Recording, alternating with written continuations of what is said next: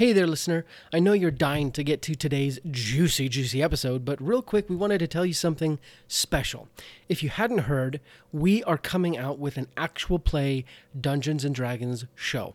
It's going to be called Pact and Boon, and if you listen to the end of today's episode, you can actually hear the first part of episode 1.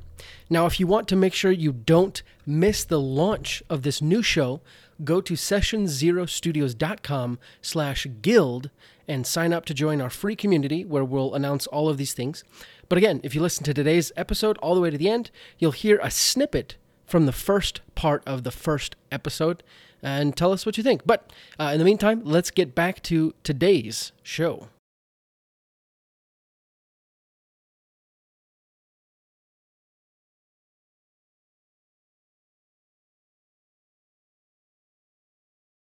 "Who goes there?" Ulf yells in the darkness. He'd found his way into this larger cave and had ultimately gotten lost. This cave was enormous.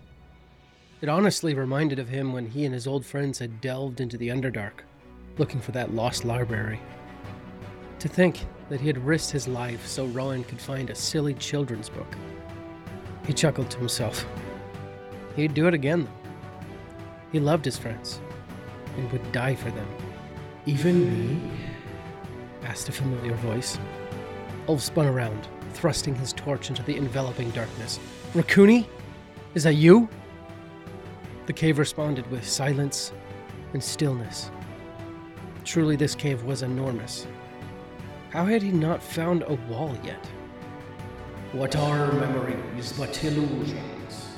The drifting voice of Hudir echoed around from no direction in particular. "Hudir, my friend!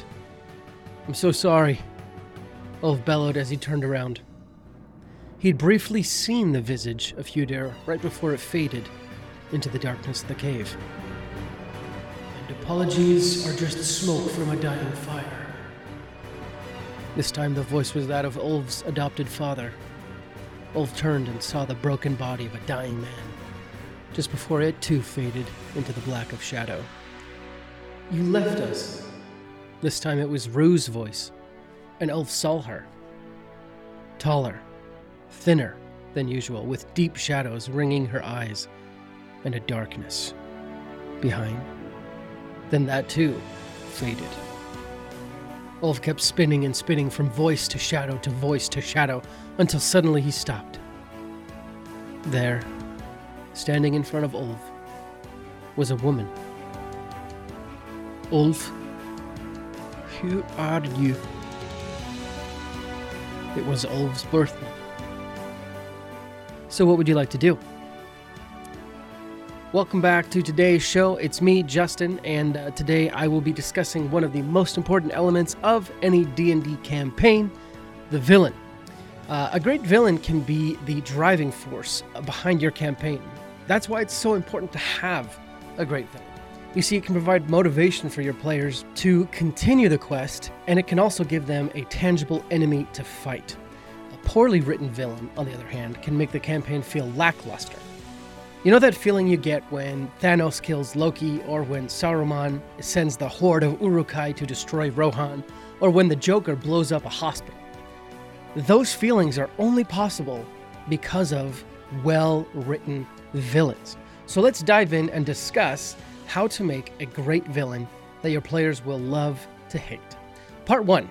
What makes a good villain? First, let's explore what makes a good villain. A great villain is one that is complex, has clear motivations, and is relatable in some way. Players should be able to understand the villain's perspective, even if they don't completely agree with it. Another key aspect of a good villain is that they pose a real threat to the players, either directly or indirectly. They should be challenging to defeat, and their actions should have consequences that impact the world around them. A villain that is too easy to defeat or doesn't pose a significant threat can leave players feeling unsatisfied. So, when creating your villain, keep these factors in mind. Ask yourself questions like this. What motivates this character to act this way? How can I make this villain a real threat to my players? Would a normal person at least consider their arguments in a reasonable conversation? Part 2, different types of villains. As you create, consider the different types of villains that you can use to add variety and depth to your campaign. One type of villain is the classic Big Bad. This is the ultimate enemy that your players will face at the end of the campaign. They're often very powerful, very dangerous, and have a grand plan that the players must stop. Another type of villain is the Mastermind. This villain operates by pulling strings and manipulating events to achieve their goals. They might not be directly involved in combat, but players feel their influence throughout the campaign. A third type of villain is the Anti-Hero. This is a character who is not necessarily evil, but whose goals conflict with those of the players. They may be motivated by a desire to protect their own interests or just seek revenge against someone who wronged them. Finally, consider the Tragic Villain.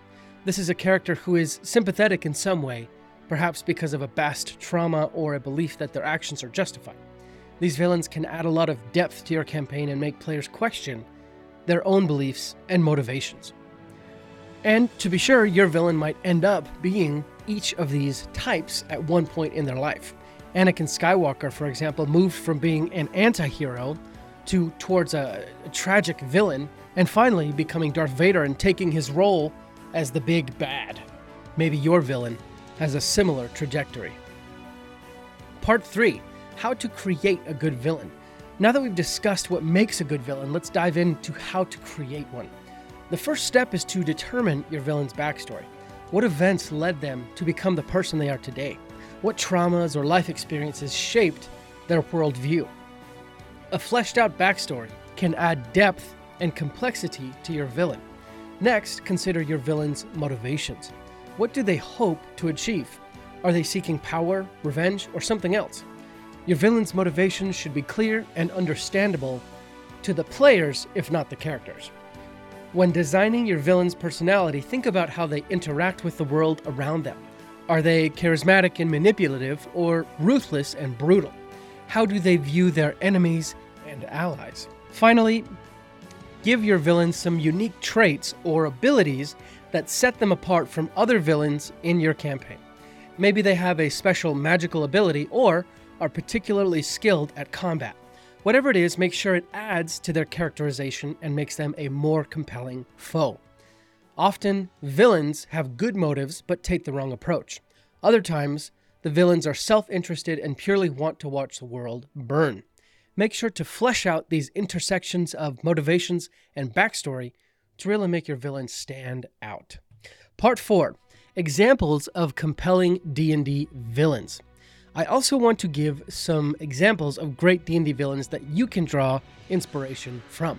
For example, one compelling D&D villain is Strahd von Zarovich, the main antagonist of the Curse of Strahd campaign setting. Strahd is a vampire lord with a tragic backstory. He was once a nobleman who fell in love with a woman he couldn't have, and in his despair he made a pact with dark powers that turned him into a vampire. He now rules over the land of Barovia with an iron fist, seeking to reclaim his lost love and exact revenge on those who wronged him. Another example is Xanathar, the beholder crime lord who appears in the Waterdeep campaign setting. Xanathar is a ruthless and cunning villain. He commands a vast criminal empire using his intelligence and magical powers to stay one step ahead of players. Despite his monstrous appearance, Xanathar is a rich and complex character with a deep backstory. And a third example is the archdevil Asmodeus, who appears in various D&D settings as the ruler of the Nine Hells. Asmodeus is a powerful and cunning villain who seeks to expand his influence over the multiverse. He uses his mastery of magic and deception to achieve his goals. His status as a godlike figure and the ruler of a demonic realm makes him a formidable enemy for any party of adventurers. Part 5. A live example of writing a villain. To illustrate all of this, let's briefly discuss a villain that I have in the campaign that I am currently running. And before I go on, just let me say that if anyone is listening to this that plays at my table, turn this episode off because there are serious spoilers here. Okay, for everyone else though, let's talk about Dreamtaker. Dreamtaker is an ancient Fey being who looked upon the material plane with pity. He saw the immense suffering there and wanted to do something about it. He set out to turn the material plane into the realm of dreams. He was, of course, thwarted in his attempt and banished to the realm of nightmares that he had accidentally created. While there, he found a convergence with the Shadowfell and was able, through it, to escape. He has now returned to the material plane in various forms to seek revenge and fulfill his plans of stopping reality and turning it into a dream.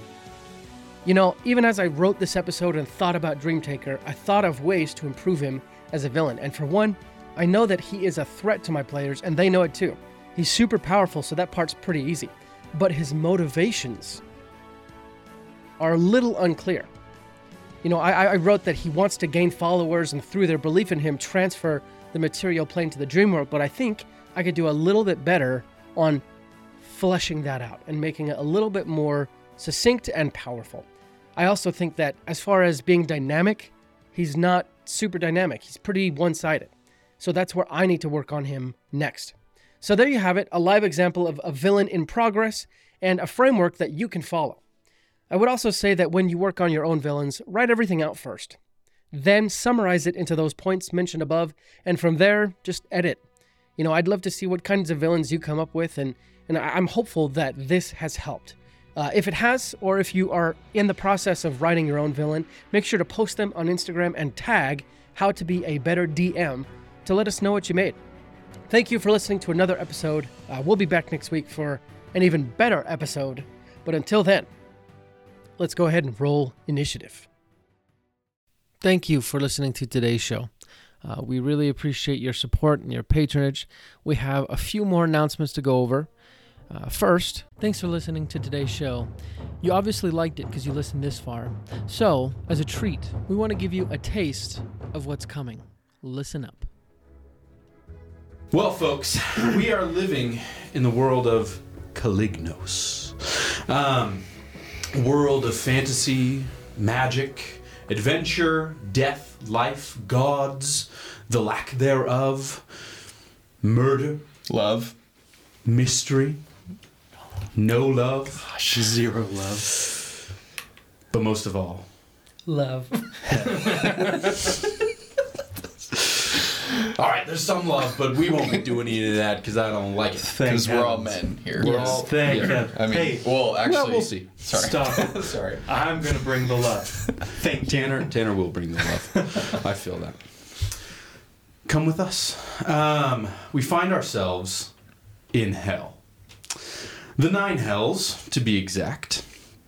Each layer of the hells grows more violent and evil in its nature. We pass beyond Avernus, the first hell, a rocky and desolate landscape being constantly ruptured and broken by meteors falling from above and volcanic eruptions from below. A legion of fiends marching towards some unknown destination, branded and prepared for war. A frighteningly gorgeous woman in dark robes at their head. Falling through an opalescent pool, tumbling through the heats of hell, we find the Iron City of Dis, the second level of hell. The walls, buildings, and streets all glow with a dull red of hot metal. A monstrous tower pierces the sky and overlooks the Iron City, the throne of Dispater. Peering at its subjects, a waterfall of molten lava flows out of a wall covering an entrance to the underground prison network, where prisoners of war, criminals, and kidnappers are kept and reformed. Mentiri, the prison of Dis. Now, our intent is to find heroes of the light, heroes of righteous demeanor, heroes that can bring the world from darkness and save the innocent. Let's go see if we can find them in Mentiri. We find ourselves deep in a portion of Mentiri called the Purge. An unsettlingly clean and put together section of the prison dedicated to the torture, reformation, and punishment of prisoners. And Aaron Yace, clad in blood-red plate armor, drags a jet-black dagger down the bare chest of a human man strapped to an iron table. Damn. He's dashing, rippling with muscles. White blonde hair, disheveled. It's long, about shoulder length. He's a good-looking dude, right? So there is some love here in Calignos. All right. And we're feeling it. All right. Good. And it's all his, apparently. Yeah, it is. He clenches his teeth in pain as the dagger is just casually dragged down his belly as blood starts to come out. He fixes his gaze on this devil woman and says, "I will ever serve the light. May the gods curse you." And he spits. She sighs, breathes in deeply, puts away the dagger, and summons a giant greatsword from out of the nothingness. Before the man has time to finish the gulp, as he sees this giant blade, his head is lopped off. Oh. So, oh well. There goes the hero of light. Not so handsome anymore. Let's see if we can find anybody else. What do you say? That's right. We're coming out with an actual play D&D podcast called Pact and Boon. And we are so excited to share this with you. Just so you know, our characters start out in the 9 Hells. And if that doesn't sound fun enough for you, let me just say that Tanner will be sporting a German accent, and it is quite delightful. So if you want to be notified for when this show comes out within the next few months, go to sessionzerostudios.com/pactnboon. That's PACTNBOON. Put in your name and email, and we'll let you know as soon as Pact and Boon is released. Tired of being alone? Are you tired of not having any of your players understand you? Are you tired of never truly belonging? Well, you're in luck. All you need to do is join The Guild. The Guild is a unique and exclusive experience that is only open to Dungeon Masters. It is a full community focused on helping ease your DMing burdens. Want to meet other DMs? Join the Guild. Want to discuss your homebrew ideas with people who would appreciate it instead of just telling your cat? Join the Guild. Want to find a place where all your wildest dreams will come true? Join the Guild. Go to monsters.rent/guild and sign up today for free. Wait, that can't be right. Chuck, can you check this again? Is this supposed to be... What? Oh, they're serious? It's free? Oh, okay. All right. Yes, go to monsters.rent/subscribe/guild and sign up today for free, even though they are crazy for giving this away for free. Common side effects may include burping, sneezing, laughing, breathing, hearing, listening, tasting, farting, creating sarcasm, puns, and in extreme cases, explosive diarrhea. That's all the announcements we have today. Again, thank you so much for everything you do for us. You make this show possible. Like we said before, we'll be back next week with another great episode, and until then, let's go ahead and roll initiative.